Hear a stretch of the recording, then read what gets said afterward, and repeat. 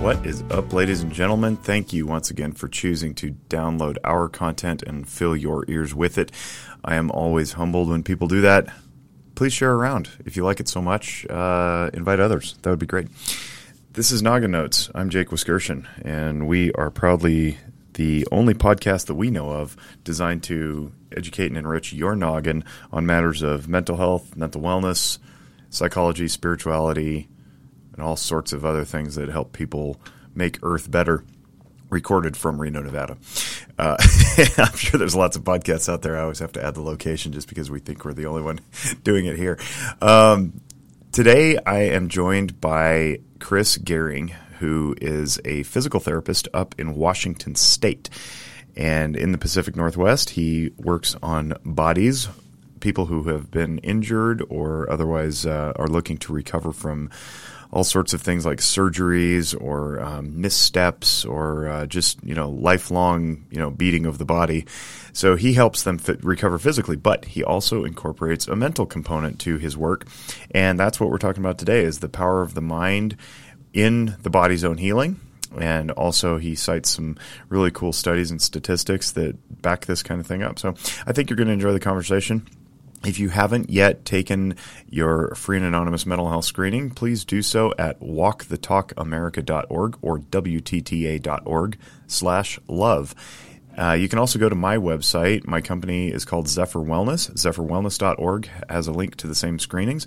Free and anonymous. We love free, and people like to be anonymous sometimes. So if you take a free and anonymous mental health screening powered by Mental Health America, you can check in on your mental stability and make adjustments as you see fit. If you get a number you don't like, maybe go seek some psychotherapy, or just go get some other books and materials to help improve your viewpoints.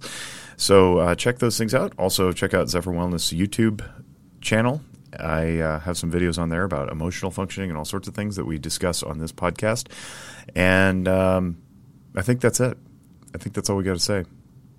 I really thank you again for listening, and I appreciate your following. If you haven't looked at Noggin Notes Africa or Noggin Notes Cambodia, you get a real international flavor for what's going on elsewhere in the world. Also part of the Noggin Notes family. With that all being said, I hope you enjoy this interview with Chris.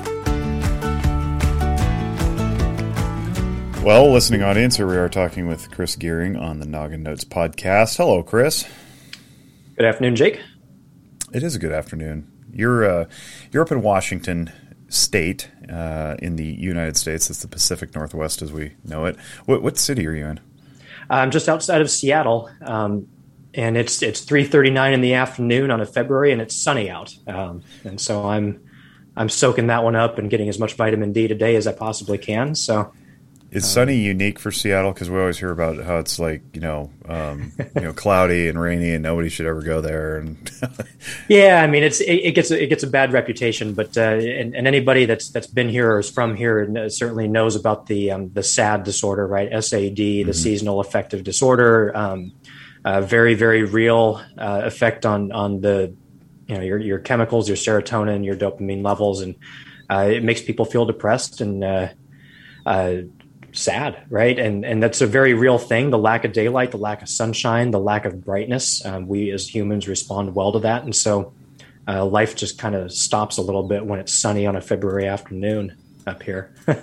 It's sunny here, and unfortunately, we're in the middle of I think we're pushing 6 consecutive weeks of no precipitation whatsoever. We just had the first ever dry January that Reno has ever seen in its recorded history, which dates to like 1883 or something.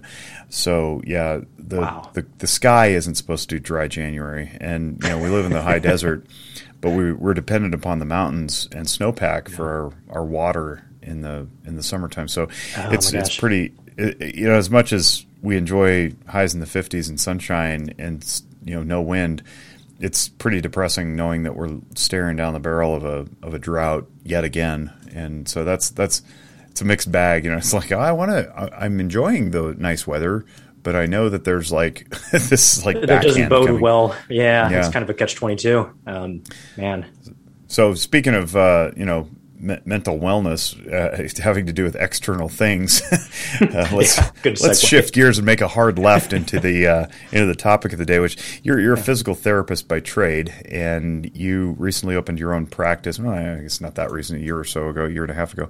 I want to talk about that, but really the topic for today's show is how do people who suffer injuries, and then specifically sports injuries, because that's an interesting thing, how do they deal with that relative to their psychological well-being? So we'll go whatever direction you want to go with this, but talk a little bit first about the transition you made from working for corporate and corporate healthcare and striking off and forming your own business.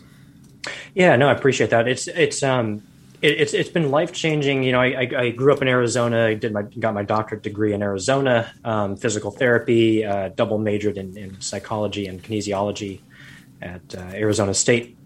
And so this is something that's near and dear to my heart.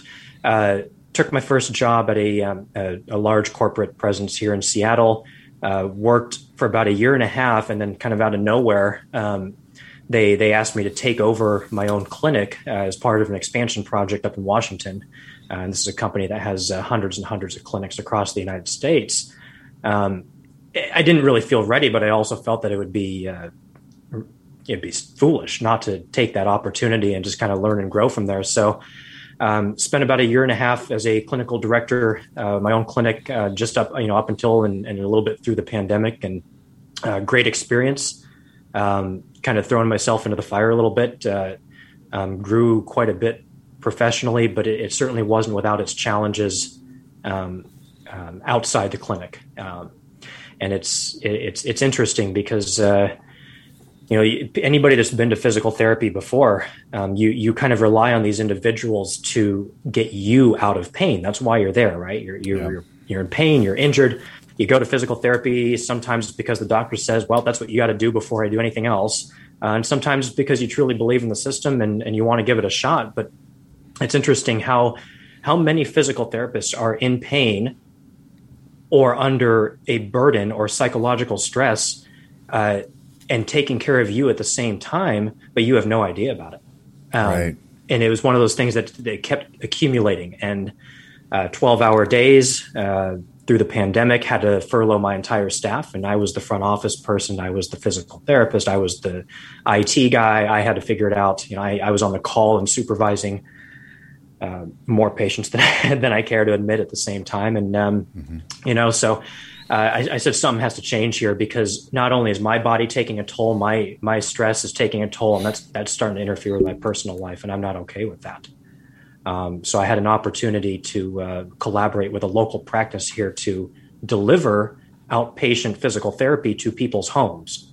And it's kind of a unique model, which there was certainly some growing pains with that as well. But here I am, and I've gone from seeing 16 patients a day to 5. And, wow. And so it's a great, without and I'm still making the same, if not a little bit more financially. So there's a good niche if you can do it. That's crazy. I would love to pick your brain offline about how that ended up working out with the reimbursements and the compensation stuff. But if we were doing it here, we would bore the audience to tears. But yeah. Just know that is a thing. If you go into business for yourself in this healthcare field, it's incredibly tumultuous is not quite the right word, but to quote a friend and mentor of mine, he says there's no revenue stream that's immune from risk. So he happens to run a nonprofit agency that's all grant funded. I happen to run a for-profit agency where we bill insurance, and both of us are always wondering how we're going to make it next, right, and set our budgets and that kind of thing. So kudos to you for doing that. That's really cool. It does come with a great deal of risk personally and professionally if you strike off and you leave the safety net of working for somebody else. So good job, and I'm proud of you I appreciate that. So with these people that you see now, you're working in home. Is there a presumption that they cannot make it to the clinic? There is amongst the medical community. I almost lost a patient post-operatively because when they heard that I was going to them, they said, no, that's not the PT that you want. You need to go into the clinic. And it's a unique, like I said, it's a unique niche. And these, I'm working with 17-year-old cross countries. I'm working with, I've got a couple collegiate athletes. I've got 30, 40, 50, 60, 70 year olds. It's the same people that would come into the clinic. I just go to you. And it's been amazing how much I can just your knowledge of the psychological aspect of recovery combined with the functional application of biomechanics. You just don't need the bells and whistles and the $100,000 pieces of equipment to rehab people. And that was yeah. I was going to ask, like, would you bring a treadmill with you in your car? Like, I wish. Sometimes I wish, but no. I have a tactical backpack. Yeah. I'd like to bolt this into your wall for a moment. You're going to hang and stretch. If you do a good job of using door anchors, resistance tubing, and physics, you can accomplish most anything. And that's cool. I've gotten a kid. He's on his way to D1 lacrosse right now, and I didn't use more than what I had in the backpack to get him back. That's great. And you get creative with homes and environments. So, but a huge part of that too, truly, is tapping into the as you practice longer and longer. You come out of school with all this anatomical and biomechanical knowledge and all these latest modalities and tools and things, and to some extent that limits your creativity. It limits you go through 7 to 8 years of school to do this, and you don't wind up using it on people, and you don't wind up using the biomechanics, the physics, and there's a big push in the medical industry to find the next greatest fix, and YouTube, right? So the long answer to your question is, if you understand the mind and you understand how to tap into the person's mind, you can achieve the buy-in you need to get them better without the bells and whistles. Okay, give us an example. Yeah, give us an example then. Like how this is what fascinates, I think, probably me and certainly our listening audience. Invert that. Probably our listening audience, certainly me. I don't know who's listening, what they're fascinated by. But how do you tap into somebody's mind when you're working on their body, and how do those two connect? That's a fantastic question, and it was actually one of the interview questions I had going through interviewing for my doctorate program was why do you want to be a physical therapist and not an orthopedic surgeon or a medical doctor? And certainly, I could have made more money. Absolutely, it's more debt too. Yeah, exactly. I have plenty of that. So, and it's certainly quote unquote more glamorous. There's certainly a respect level with medical doctors that PTs don't always achieve, but my answer to that question was the human aspect of it. I grew up playing baseball. I was fortunate enough to play a couple of measly years of college ball before injuries got the best of me. And I was in and out of orthopedic offices as early as 14 years old, and it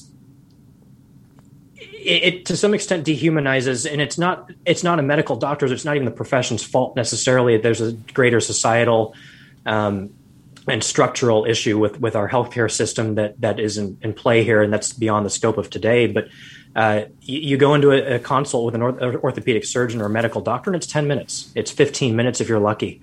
Any follow-up visit is quick. If you even get the MD, you might get his PA. They'll do a couple quick scans, tell you what they see in the scan, and tell you 4 different options you can take from there. And none of them are great, right? Or they all sound great. So my answer was, I get to spend time with people. And how do you tap into their mind? Well, you may not do it on the first day. You may not do it on the second day. It may take me 5 visits before I actually be able to get into that, but I'm certainly going to identify things on day 1. And a lot of it is you learn a lot more by listening than you do speaking, right? So I just open up the conversation with a prompt, and it's very simple. I just say, tell me why you need me. And you learn a lot. I don't care about your diagnosis. I don't care about what the script says. But you might, and that tells me a lot of information. Well, doc said I have a degenerative disc, and that's why my back hurts. Doc said I have scoliosis, and that's why my back hurts. The MRI said I have a rotator cuff tear, and that's why my shoulder hurts. And so that's an opportunity for me, maybe not on day 1, but maybe on day 4, day 5, day 6, to say, hey, well, You know what's really interesting about that is that you're 35 years old, and we put thousands of people through an MRI that had no pain whatsoever. And for your age group, between the 30 and 40-year-old age group, about 30 to 40% of us have degenerative discs, but they have no pain. So I'm not saying you're making this up, but I just want to put this root out there. I just want to put this seed out there, and we can talk about that later. Half of the people by age 50, 60 have rotator cuff tears, but they have no pain at all. So is that the generator of your pain? Is surgery going to take that pain away? Maybe, maybe not. And I've got a couple of studies. To the average person, studies are boring, but to me, I'm an anatomy nerd. And you're smiling right now because you know it too. Studies are fascinating to us, but I'll cite a couple later on. But to answer your question, I get to spend time with people, and the more time you spend with them, you start to understand where their mind is at, and how that affects their behaviors. And it's the behaviors that drive their pain. Yeah, I couldn't agree more. And I think something that gets wildly overlooked these days, although it seems to be gaining traction maybe in popular culture, but I don't think it's gaining traction among our professional communities, the mind-body connection. We tend to, write off things that we can't quantify as woo-woo, or, if we don't understand some spiritual perspective, we discount it. And the simple fact is, like, I say this all the time in all the places. My profession has existed for 100, 120 years in its current form, and humanity in its current form is really exists for like 40,000 years. So somehow we got here without me. And I want to try to find out what commonalities there are that people used before I came along. And I got to presume that you guys do the same thing in your field, where it's like, you don't need me. What you need is different perspective and motivation and so forth. But, I want to do a little exercise here for the listening audience. If you're listening to this, and you don't have to close your eyes if you're driving, please don't do that. But if you're just somewhere where you can, just close your eyes for a second and just imagine holding a lemon, and you cut into that lemon and you take a big juicy bite of the lemon. What is your mouth doing right now? And usually people are like, well, it's puckering or it's watering or something. It's like, yeah, but you don't have a lemon. So how powerful is the mind that we can create a physiological response without even having an object in front of us? And that's the type of thing we're talking about. It's like, well, it's rude to say that somebody's pain is all in their head. Yeah, it is rude to say somebody's pain is all in their head. I don't know. I'm not that person. Their pain could be, physiologically created or manifested. But what we want to acknowledge is the power of the mind to do something about it. And it sounds like that's where you go with your folks, is not only a mental commitment to the treatment itself, and there's that, right? You can do your exercise, you can do your stretches, or you're just going to like pay it lip service and come back every Tuesday and Thursday at 9 a.m. and do it for a half hour, but then not on the other days. That's a mental thing too. And then also helping people understand how powerful it is where they direct their attention as it relates to bodily pain or physiological response. So do you have any, do you have any tips or techniques or insights as far as that's concerned with people who may be dealing with something that may not even be pain, but what do you say as a generic overlay? I know it's really hard to be generic in these settings. You want to be precise because it's all patient-centered, but what do you have to say with that, to that regard? Yeah, absolutely. That's a great question. And so, and I want to preface a lot of this by saying, I'm not talking about you're on the soccer pitch and you go plant cut, you hear a pop in your knee and you go down in pain, and that's an ACL all in your tear. head. Just walk it off, right? And there's plenty of other parents, coaches, and teammates that'll do that for you. But I'm not talking about acute pain, right? I'm not talking about these very definitive mechanisms of injury. I'm talking about pain that persists long after evidence of the tissue damage and tissue injury is gone. And people who say, I've tried surgery, I've tried physical therapy, I've tried opioids, none of it helps. Right. And so this is more of what I'm talking about, because, and kind of just putting that back to athletes for a second, and you might be able to fact check me on this, but I think the general population is estimated to have around 6 to 8% of clinical depression. So about 7 to 8% of the general population. We can fact check that later, but I think about 10 to 15 years ago, that's about the number we were at. I was looking for my DSM. Keep talking. I'm going to look it up. Yeah, perfect. Athletes have been shown to have clinically depressed symptoms up to 6 times greater or six times more frequent than the general population. Wow. And that's at baseline. That's no pain. Just being an athlete itself, right? And so that's what I'm talking about, is how when things manifest. And so now to kind of answer your question, yeah, you do have to be careful with the wording, and it does take practice because, like you said, the last thing you want to do is tell someone that it's all in your head. But you have to understand, too, that pain truly at its root is an output of the brain. You're not making it up. The pain is real, but it is an output. Okay. How many times have you looked down in your leg and you saw a bruise, or for providers or for athletes, hey, what happened there? You know, what? I don't know. Why do you have this big bruise on your leg? I don't know. I was like, does it hurt? Like, no, I don't know. But a bruise is indicative of tissue damage, right? A bruise is something happened. You got hit or you fell down and something happened, but you didn't feel pain. Yeah. Is it because you didn't perceive that particular incident to be anything worth having pain over? Yeah. That's what your brain does, right? So it takes all this input. It takes this stimulus. You know, I punch you in the shoulder, Jake, and you've been punched in the shoulder before, and you're like, yeah, that doesn't hurt. You can do better than that, right? Whereas I punch a 20-year-old kid who has never played sports in his life, talented musician. I punch him in the shoulder, and he's like, "What did you do that for? That hurt." Ow, yeah. So. You have to understand, again, it comes down to understanding the person and understanding what really moves them, drives them, and motivates them. And it doesn't happen in one session. It just doesn't. So one of my, I'll give you an example from this afternoon, my last patient of the day. My final exercise for her was, and people think PTs, you got to squat, you got to stretch, you got to do this. I told her to go to the coffee shop.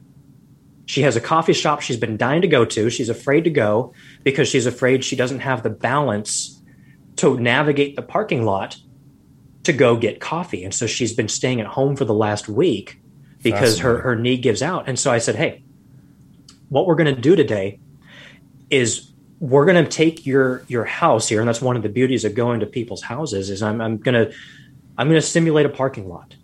I'm going to have you start with 2 minutes of just, hey, can you describe this coffee shop to me? And ironically enough, I've been to this coffee shop, so I knew it. And I had her close her eyes as I did a little bit of hands-on work on her knee, and she described the parking lot. She described the coffee. She described the latte she wanted with her eyes closed. And I said, great, stand up. How does your knee feel? My knee feels a lot better. You want to know what I did to her knee? Absolutely nothing. Absolutely nothing. I had my hands on it. I had my hands on her knee, but I didn't do anything physiologically meaningful to her knee. So, and we know that is the placebo effect, right? Mm-hmm. But I had her describe a situation that she wanted to participate in. And this isn't going to work for everybody. It's not. But it worked for her. We got up, we moved around. She went up and down her stairs. She said, it feels great. So I said, okay, between now and next week, here's what I need you to do. I don't care about how many squats you can do. I don't care about your hamstring flexibility. I said, hey, go to the coffee shop for me and send me a picture of the coffee that you get. That's your home exercise program. Now, the lead up to today was, yes, we had to do some squats. We had to get her comfortable. We had to be kind to her nervous system. We had to be kind to her body and understand that there was a pathology that required healing early on, but it's been 2 months and that injury is healed. So why is she still having pain? So that's an example of you as a provider. I have to be able to understand you and what drives you so that I can tell you. I'm not going to sit there and bore you with how psychologically or psychosocially your fear right now is translating to your pain. Yeah, that's my job. That's my job. Right. I do that. I'll send it to Jake. But I identified that early enough on that she was afraid to fall because she said that herself. So I know that fear is driving it. I know it. But because when she's in her home, she can balance on one leg with no problem. So, by the way, do you remember what you said for the statistical spread of depression? Yeah, how far off was I on that? You said 6 to 8% of the general population. It's 7. Great. Okay. 7%. 7%. Perfect. So, that goes along with 98% of all statistics are made up. Are made up. Yeah. No, I looked in the DSM, and that's it's a 10-year-old stat, but I'm sure it's still prevalent. But the idea is that you're working with these athletes who have a much higher prevalence of depression. Yeah. Why is that? Is that because of the injury factors that go into just playing sports, or what? So there's where you open up the rabbit hole, right? And that's a great question, great lead in, because athletes, and if you've played high school or college sports, you can really identify with this in terms of you have a lot going on. You wake up at 5 o'clock in the morning for weights, but you didn't go to bed until 1 o'clock in the morning because that was the only chance you had to study for the test that you missed last week because you were on a road trip, right? Right. You wake up at 5 for weights. You're in, you're in your classroom by 7. You're on the field by 1. Whatever it is, you're practicing till 5:36. You go home, eat dinner, study, and that builds. And we know that the lack of sleep, I mean, that's one of the greatest rehabilitation pieces of advice that I could adhere to more, and so can my patients. Yeah. Is sleep, because of its effect on our homeostasis, right? The ability for all of our neurotransmitters, all of our hormones to function in balance. And when anything gets imbalanced, anything, I don't care whether it's a muscle, a tendon, or a bone that's imbalanced, or what's going on between the ears, it creates a discrepancy and it creates a disturbance in the body elsewhere, right? So that's the simplest way of putting it. But athletes especially, you sprain an ankle, and the first thing that goes through my mind when I'm playing center field is, oh crap, I'm on this team because of my speed. That Right. sprained ankle, that's not good, right? That's not good. Right. So immediately the catastrophization and the worry starts to set in. And okay, Johnny on the bench over there, he's been working his tail off. If I sit one day, he can go 4 for 4, and I've lost my spot. I've lost my scholarship, and you can see how that quickly spirals. That's a lot of pressure. But it's also very interesting about the contextual cues and the context of the game. Winning versus losing. Things always just seem to not hurt when your team is ahead, or when you're about to score, or when you're involved in a high-profile play here. Things just don't hurt anymore, do they? And I agree, because I've had some issues. I'll disclose later, back pain, whatnot, knee pain, and when I'm in the batter's box, actually about to take a swing, all that just disappears because I'm focused on the pitch, and I want to hit it. And then when I get to first base, they all come back because I'm standing still. but yeah, you're right. Like it has to do with where we put our attention, and if our attention is on something that at the moment is more valuable to us than the pain or the other whatever ailment it is, and it could be this, we could extrapolate this out from body stuff to life stuff, right? In a given moment, we have certain priorities. My priority in a given moment is to drive my car, and it's rush hour and there's lots of traffic and I have to stay focused. Well, there's not a lot of room in my mind for anything else, including the worry of work or whether or not the dinner's going to be on the table when I get home. It's like I'm paying attention to the traffic, right? So I can see how this would absolutely play into, like, where's my pain in that moment? Well, you chose differently. Whether or not you're conscious of that choice, you are choosing.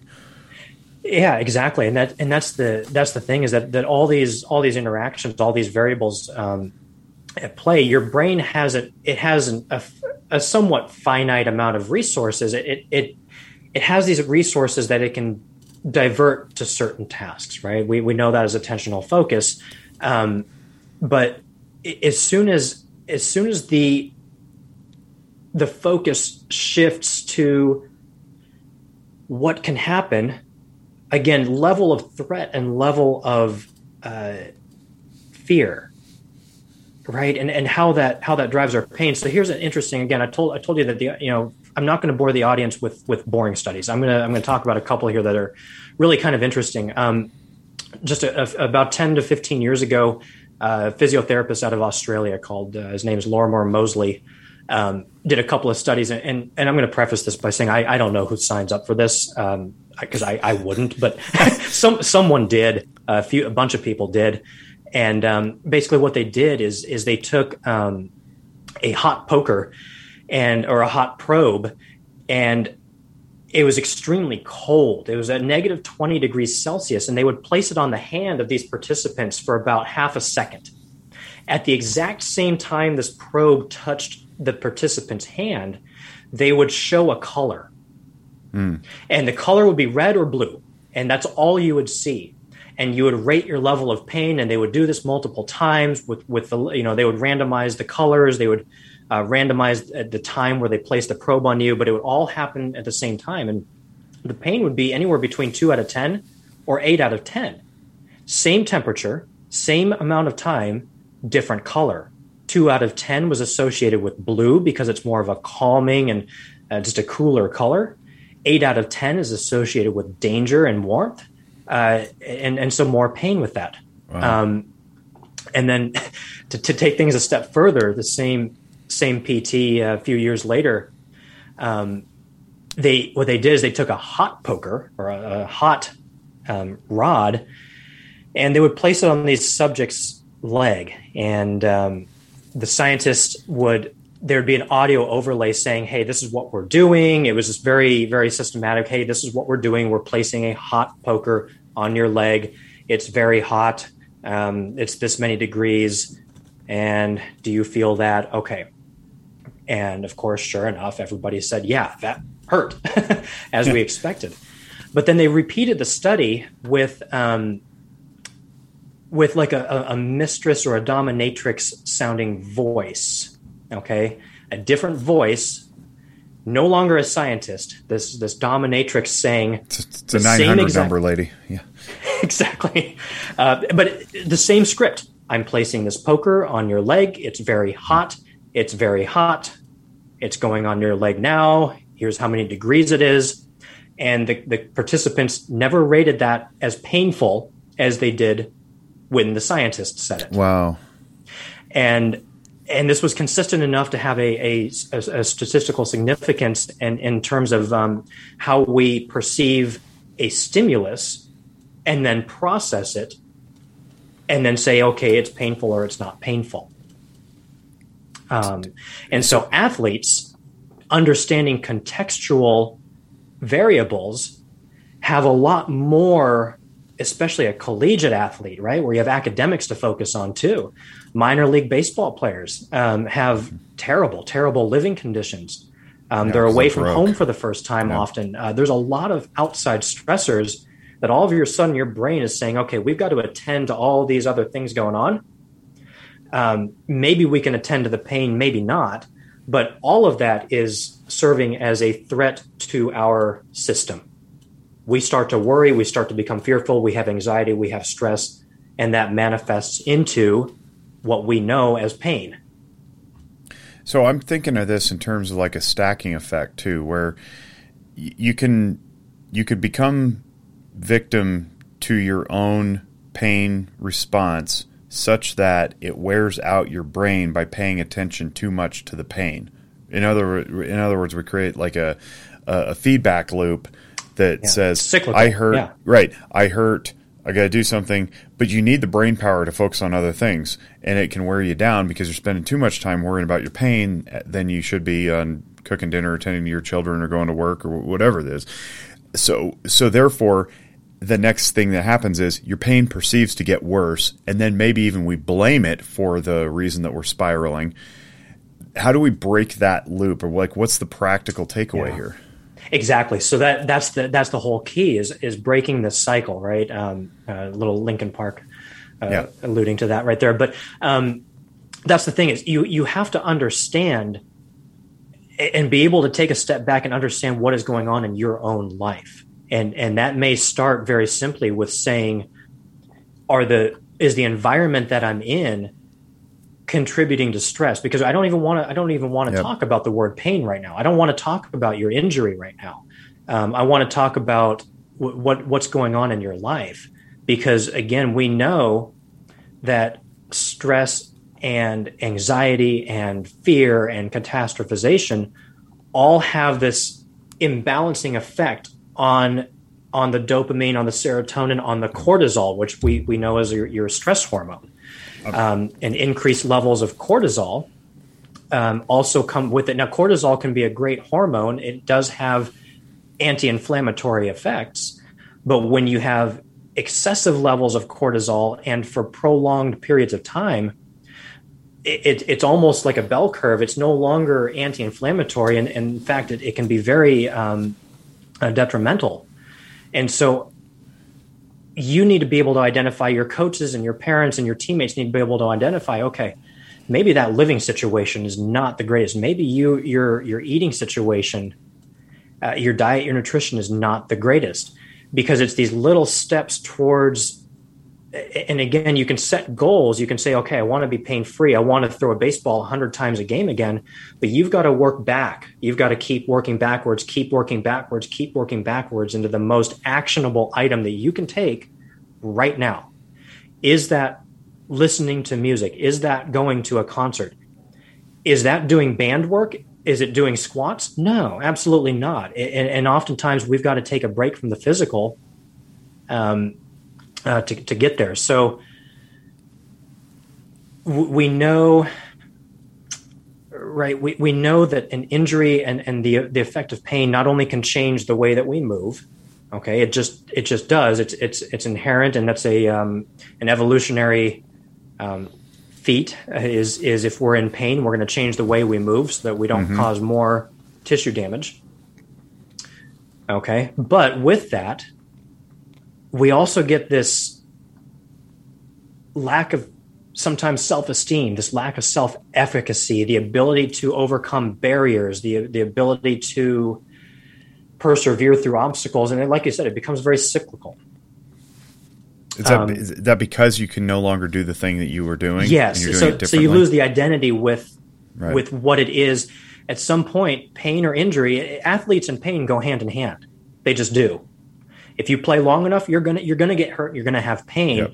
But it's how you process that pain and how you process the level of fear that surrounds it, and it's how you process all of the other aspects of your life that you're feeding into your brain to control and determine the output, which may be pain or it may be motivation. It depends on how you process it and how you and how you react to it. So. And that's not always something that an athlete is trained to do or be able to understand. But one of the easiest things to do is surround yourself with the right individuals who do understand that. And if the individuals that you're surrounded by are just saying tough it out or no pain, no gain, or whatever it is, you got to be able to recognize that's feeding into the loop. I'm glad you mentioned that, because sometimes what we surround ourselves with is just this straight toxicity of anonymous posts on the internet. And if we're glued to our devices, doom scrolling Twitter or Facebook or looking at just nonsense on TikTok that's not edifying, what ends up happening is we get that chemical imbalance in the brain. I'm really glad you said that there's an imbalance, right? Lay people say, oh, is it a chemical imbalance? And I go, yes, of course it is. But that's not what you think it means. What it means is you have an overabundance of brain chemicals that you yourself actually have control over.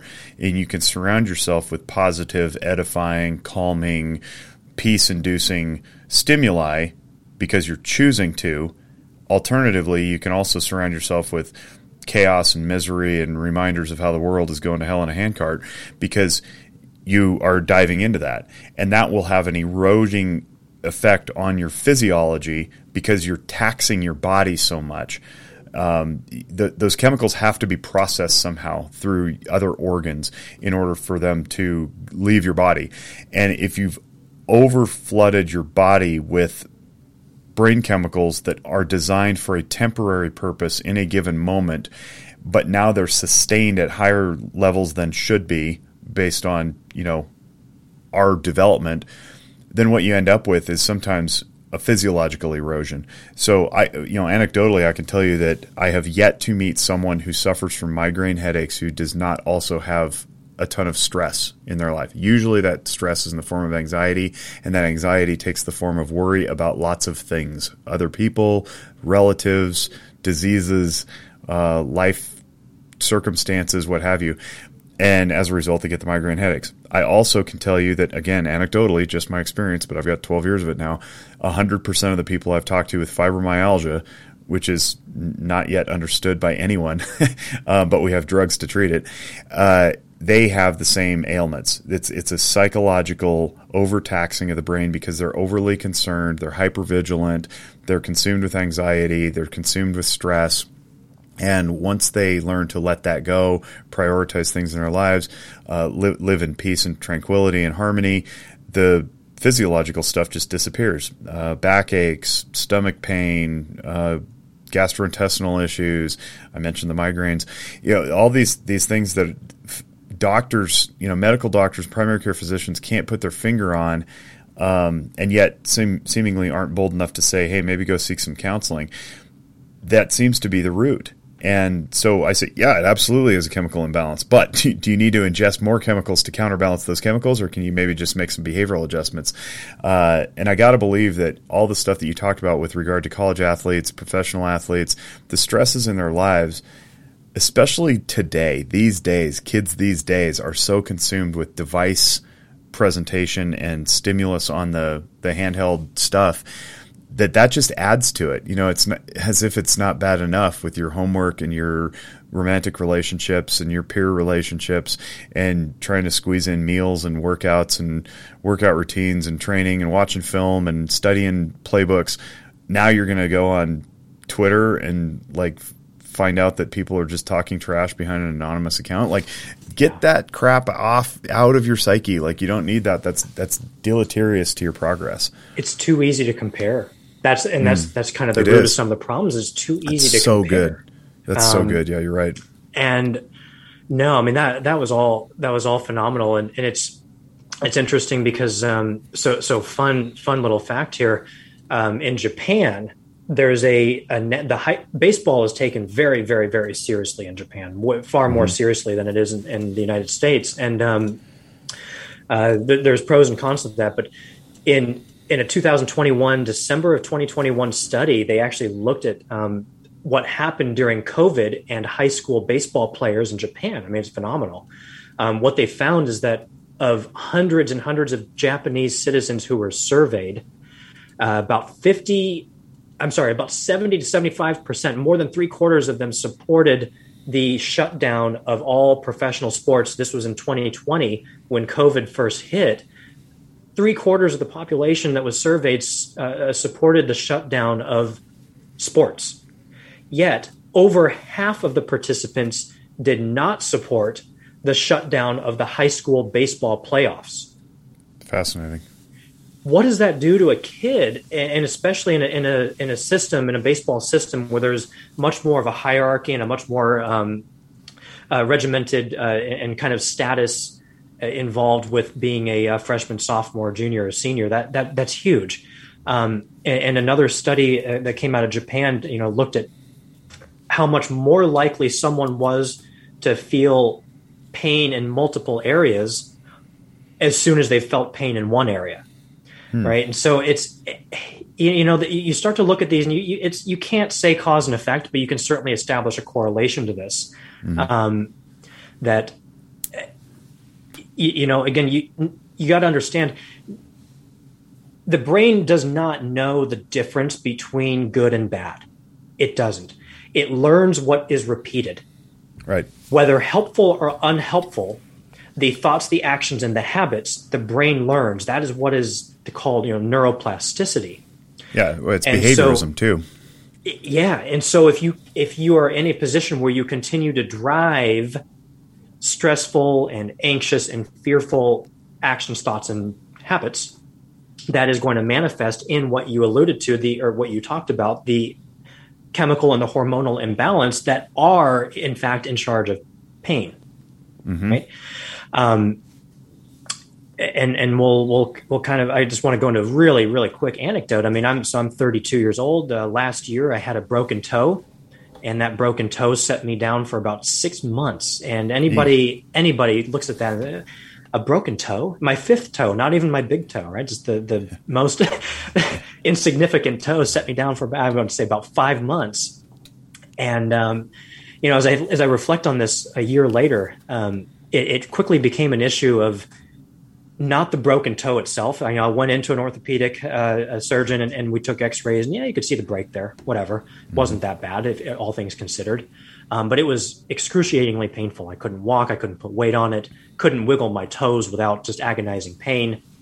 3 months later, it would blow up like a red balloon when I sat near a fireplace, and I said, well, this is not what a broken toe is supposed to do. 3 months later, my foot would get beet red. And so I went back to him and we took new x-rays, and he said, yeah, I mean, there's signs of healing. I mean, it's not perfect, but there's healing. It shouldn't be hurting you like that. And so we were a couple weeks away from getting me set up for putting pins in my toe and stabilizing the joint.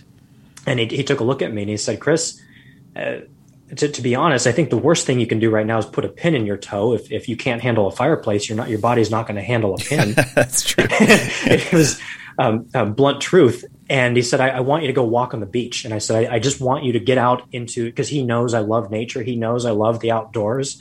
And that was, and we've known each other for quite a while. So he said, I want you to this weekend, drive out to the Washington coast and go walk on some sand. And so, I did that, and reluctantly, and it felt great. And guess what? I overdid it. I had the agonizing pain again the next day, and here we go. We're reset. But what we quickly realized is it felt good in the meantime. I just did too much. Right. So my girlfriend at the time, my fiance at the time, we actually started introducing, instead of me just working on balance and working on strength and working on flexibility and putting myself in a walking boot, we would take different items. We would take a cotton ball, we'd take sandpaper, we would take a sheet, and we would take a Kleenex, a little pencil, and I would close my eyes and I would listen to music to distract me. And she would take that stimulus or that item and rub it over my left toe and say, hey, Chris, this is what that's supposed to feel. Brain, feel this tissue, feel this toothpick, feel this sandpaper. And of course, my left foot is fine. And my brain says, yeah, that feels like it should. And she would move over to the right leg, and she would do the same thing. She'd poke it with a toothpick. She'd poke it with sandpaper. She'd rub it with a cotton ball. And she'd look up at me very reluctantly and very skeptically. And I would look back and say, yeah, feels fine. And we would do this, and we would really treat the nervous system. We would down-regulate. We would desensitize, make my nervous system and make my nerves, make my foot, make my brain less sensitive to the incoming stimulus. And over the course of just a couple of weeks, I went from I can't wiggle my toes and sit in front of a fireplace to I can walk. I can go back on the beach. And we did a week later. No problem. That's what cured me. It wasn't physical therapy. It was sandpaper, toothpicks, and cotton balls.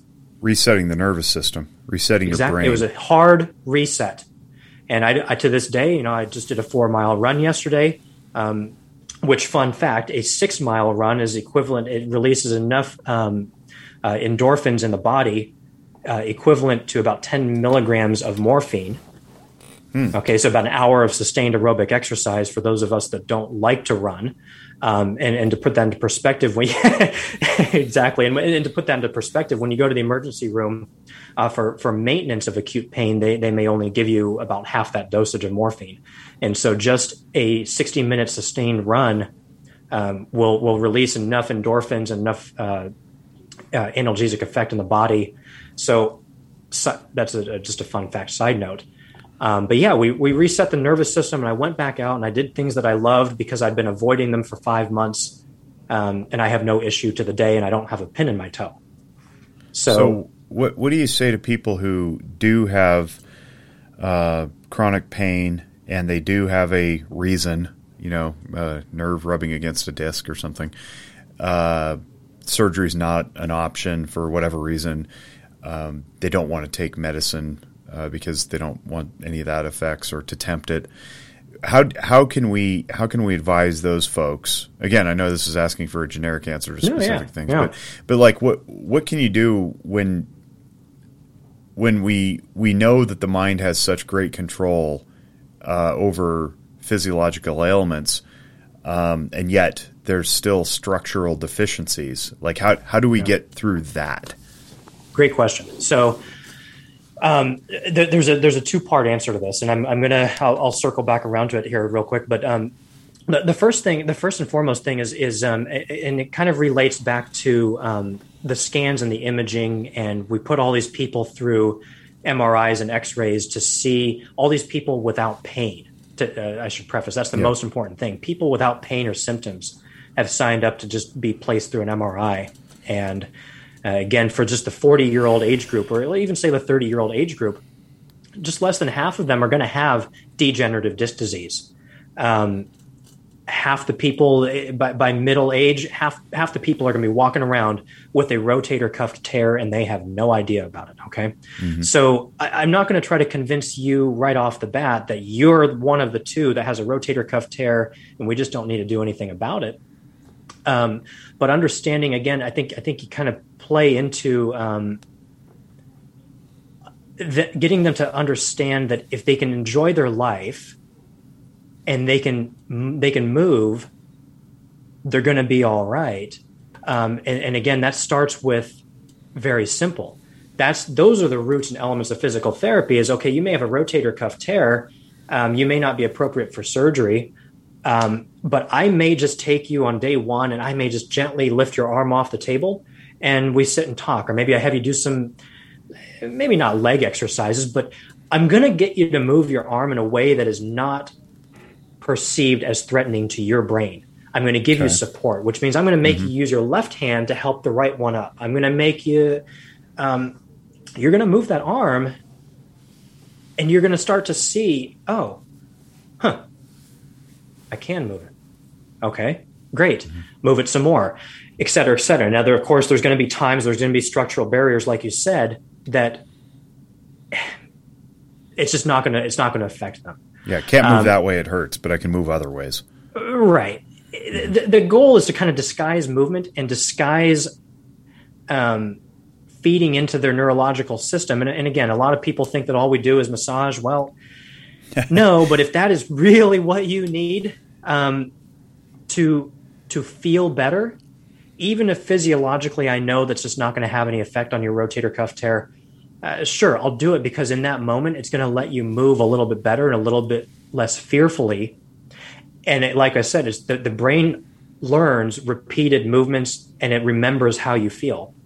Now, if someone truly has a structural issue and they can't have surgery, to be honest with you, you do the best you can, but that's rare. The last study I'm going to cite right now, because this is interesting. What they did is they took two groups. They both had the same problems. They had they had a disc that was protruding on a nerve root. It's the same example that you just gave me. I jumped ahead in the PowerPoint. What's that? Oh yeah, I said I jumped ahead in the PowerPoint. Perfect. They took two groups. They all had low back pain or weakness or radiating pain down their leg, what we know as sciatica or a bulged disc. And they all went through the same procedure. It's called a microdiscectomy. It's a minimally invasive procedure where they'll go in, they'll either kind of remove a fragment of the disc, or they'll shave just a little bit of the bone to give the nerve more room to breathe, so to speak. But in this instance, to keep everything the same, they went in, they did this microdiscectomy on every single person, and they removed a small disc fragment that was pushing on the nerve, and they saw it on these MRI scans. Okay, so everybody had the same relative symptoms, same relative age group, same procedure, and half of them received the disc material that was extruded in a little tiny test tube, and the other half didn't. And they basically said, here's your little disc in a glass test tube. Here you go. Off you go. All right, we'll see you back in 6 months. And the other half didn't receive it. And when they did their 6-month follow-up, the group that received their disc material in a test tube reported lower pain postoperatively, greater strength, fewer numbness, tingling, and radiating pain, just overall better outcomes than the group that didn't. So do I throw this study in front of a patient's face? No, not necessarily. But I find a way to just kind of, you remind them that a lot of these MRI and X-ray findings, bulged disc, torn rotator cuff, knee arthritis, they are what's called normal abnormalities, right? We all have them. Most of the population lives with them without pain. And so my challenge to you is, if nothing else has worked, let's try a different road here. Okay. And so I usually get buy-in with that, and it's skeptical, but that's where you've got to understand the person and what moves them, or else you have no chance for success. Do you read any John Sarno or William Glasser? No, I can't. I know the names, but I don't. Yeah, they talk about mind body stuff and basically that. Like my own physical therapist has even said, it's like, you want to see the films? He's like, no. Are you sure? No. Yeah. Why? It doesn't matter. Oh, right. What? And I realized, thankfully, doing the work that I do, I was like, oh, this is confirmation bias. Yeah. When I lay eyeballs on something that, it's a picture of some place on my body that hurts, and I go, oh yeah, see, there it is. That's why. Ow. Right? But what if I don't, and I just trust that treating this is not to be confused with symptom treatment versus problem resolution. But if you treat the symptom presentation, then it doesn't matter the origin if it eliminates your problems. You get more motion, right. you have less pain, you go about your daily life. It doesn't matter what the problem was. You can call it whatever you want. You can give it a diagnosis or a label or whatever. But the point is, you're better now, and sustain that habit. Sustain that path. And I thought that was so cool. Can you move? Can you do what you want to do or not? And then, of course, the follow-up question that everybody gives is, well, if the MRI shows this, just because I'm feeling well right now, what about in 5 years? And I said, well, right. Let's address it in 5 years. Deal with it in 5 years. Yeah, exactly. Yeah, exactly. Nobody's expected to go to their grave with a perfect body. You didn't live very well if that happens. Yeah, exactly. Yeah. So it's a topic that I mean, we could delve so much even deeper into it, but it's amazing when you actually take the time to understand the person behind the symptoms. Yeah. And everybody says it, but nobody really knows how to do it or what to do with the information once it's presented. And I think that's where the disconnect lies in terms of, we always want to fix things. I mean, the first thing I want to do is I want to get your rotator cuff tear better. But let's set the expectation right now that if you feel better in 4 weeks, I don't care what the scan looks like. Right. It just doesn't matter. Because Yeah. we could probably scan your left one and it looks the same, but you have no problems, right? So it doesn't matter. Yeah. Yeah, we do the same thing in my world too. The parents walk in and it's like, I think he has ADHD. It's like, who cares if he does? Like, what does that label do for you? It gives you something to hold on to. It gives you something tangible. Tangibility. Yeah. Tangibility gives us a sense of certainty, but you still are left with the now what? You want to fix something. You want to fix his fidgetiness in the classroom, or his inattention to his homework, or the fact that he can't quit blurting out in the middle of the movie theater. Okay, who cares why? Who cares what the label is? Let's just solve it. And it sounds like you guys take the same approach, and I really appreciate that. And I think too, we talk a lot about individualized treatments and getting to know the person behind the symptom presentation, behind the outward behavioral presentation, and it just takes effort and time. And I think, frankly, not a lot of us are really interested in that. We're interested in talking about it, about how we do it, but it takes time to get to know somebody so well that you can predict things and make general assumptions about their habits and their lives. It's exhausting work if you let it be, or you can be driven by your curiosity, which again is a mental focus. Do you want to be exhausted? That's fine. You can be exhausted, or you could flip another switch and go, no, I'm just going to continue to be curious, and I'm going to let this fire burn within me that allows me to keep digging deeper and deeper so that I can be a better clinician to this person who needs me at this moment. I think that's just the short answer. It's like, well, why don't we take more time to understand our patients? Because it takes hard work, and we're just lazy. I don't know. Yeah, or again, we're burdened by a system that doesn't allow us to. It doesn't allow it to. Right, correct. Yeah, 16 patients a day, and like instead of 5, like it's a huge difference. You can spend more time, you can be more effective. Yeah, well, but good stuff, and yeah, just kind of drive it all home. Then baseball players and athletes. A scout once told me that a successful high school player makes adjustments from week to week. A successful college player makes adjustments day to day. A successful minor leaguer makes adjustments from at bat to at bat, and a successful major leaguer makes adjustments pitch to pitch. And because here's the thing, consistency is really the key. It's the habit, right? And a lot of players are really talented, but they don't have the ability to make those adjustments. And those adjustments may be physical, but they started with a mental. They started with you felt your swing be off, you analyzed that, and you changed the input, which then changed the output. And as counterintuitive as it may seem, acknowledging failure and acknowledging setback, especially in a game that rewards who can fail the least, can really alleviate pressure and stress. Because when we become focused on the result or the consequence, the base hit, the RBI, the strikeout, we ignore the process. Yep. And the process is really where it's at, especially if you're injured. It's the process, not the result. You want to be out of pain, but the process of this day-to-day, how can I be kind to my nervous system, whether it's with sandpaper and a cotton ball or with treating myself to ice cream in a movie,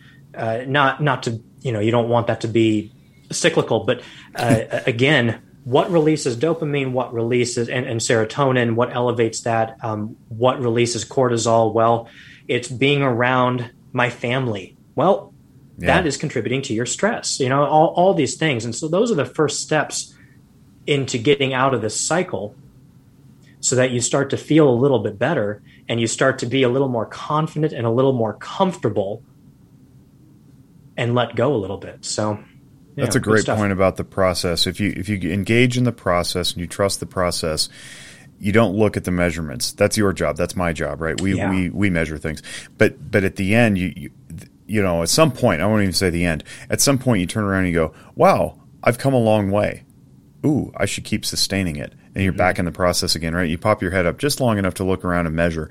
But you're not setting your sights on the outcome. I love the way that you said that because that's so true and it's so applicable to so many different life presentations, from work to family to exercise to diet to career to hobbies. Like, just start doing it and then make adjustments as you go. And then before you know it, you turn around and you got 5 years worth of podcasts. I didn't set out to make 5 years worth of podcasts. If I would, I would have been very frustrated very quickly because time goes very slowly. Sometimes it goes rapidly. But I just enjoy doing it. And that's part of the process. I enjoy talking to people. I enjoy learning. And hopefully somewhere out there, people are listening to this going, oh, that was neat. And then they share it and somebody benefits. I don't know. I'm never going to have the measurement of that. But if I set out thinking, I need to do this thing, well, it's going to ruin the experience anyway. So I appreciate you mentioning that. That's a really good takeaway, I think. So how do people find you if they want to? That's a great question too. So my physical therapy practice is called Switchback Physical Therapy. And it's metaphorical for the switchbacks you get on a mountain. It's not always easy at times, but you turn corners. I see one over your right shoulder there. Yeah. There you go. There's no on the wall there. There you go. There's a switchback, yes. Yeah, so I actually have my office decked out in photographs that I've taken to kind of remind myself what, where my roots are and not to get too caught up in the work aspect of things. But switchbackpt.com is my website. I'm going to be honest, I'm not very active on social media, but you do have I serve. What's that? You have a photo account though, right? Or do you still maintain that? Yeah, so I have a photography business as well, and my love and joy is with the landscapes of the Pacific Northwest and travel. I've been to all but two continents at this point, so I still love photography, and that's an easy way to find me too and reach out, but.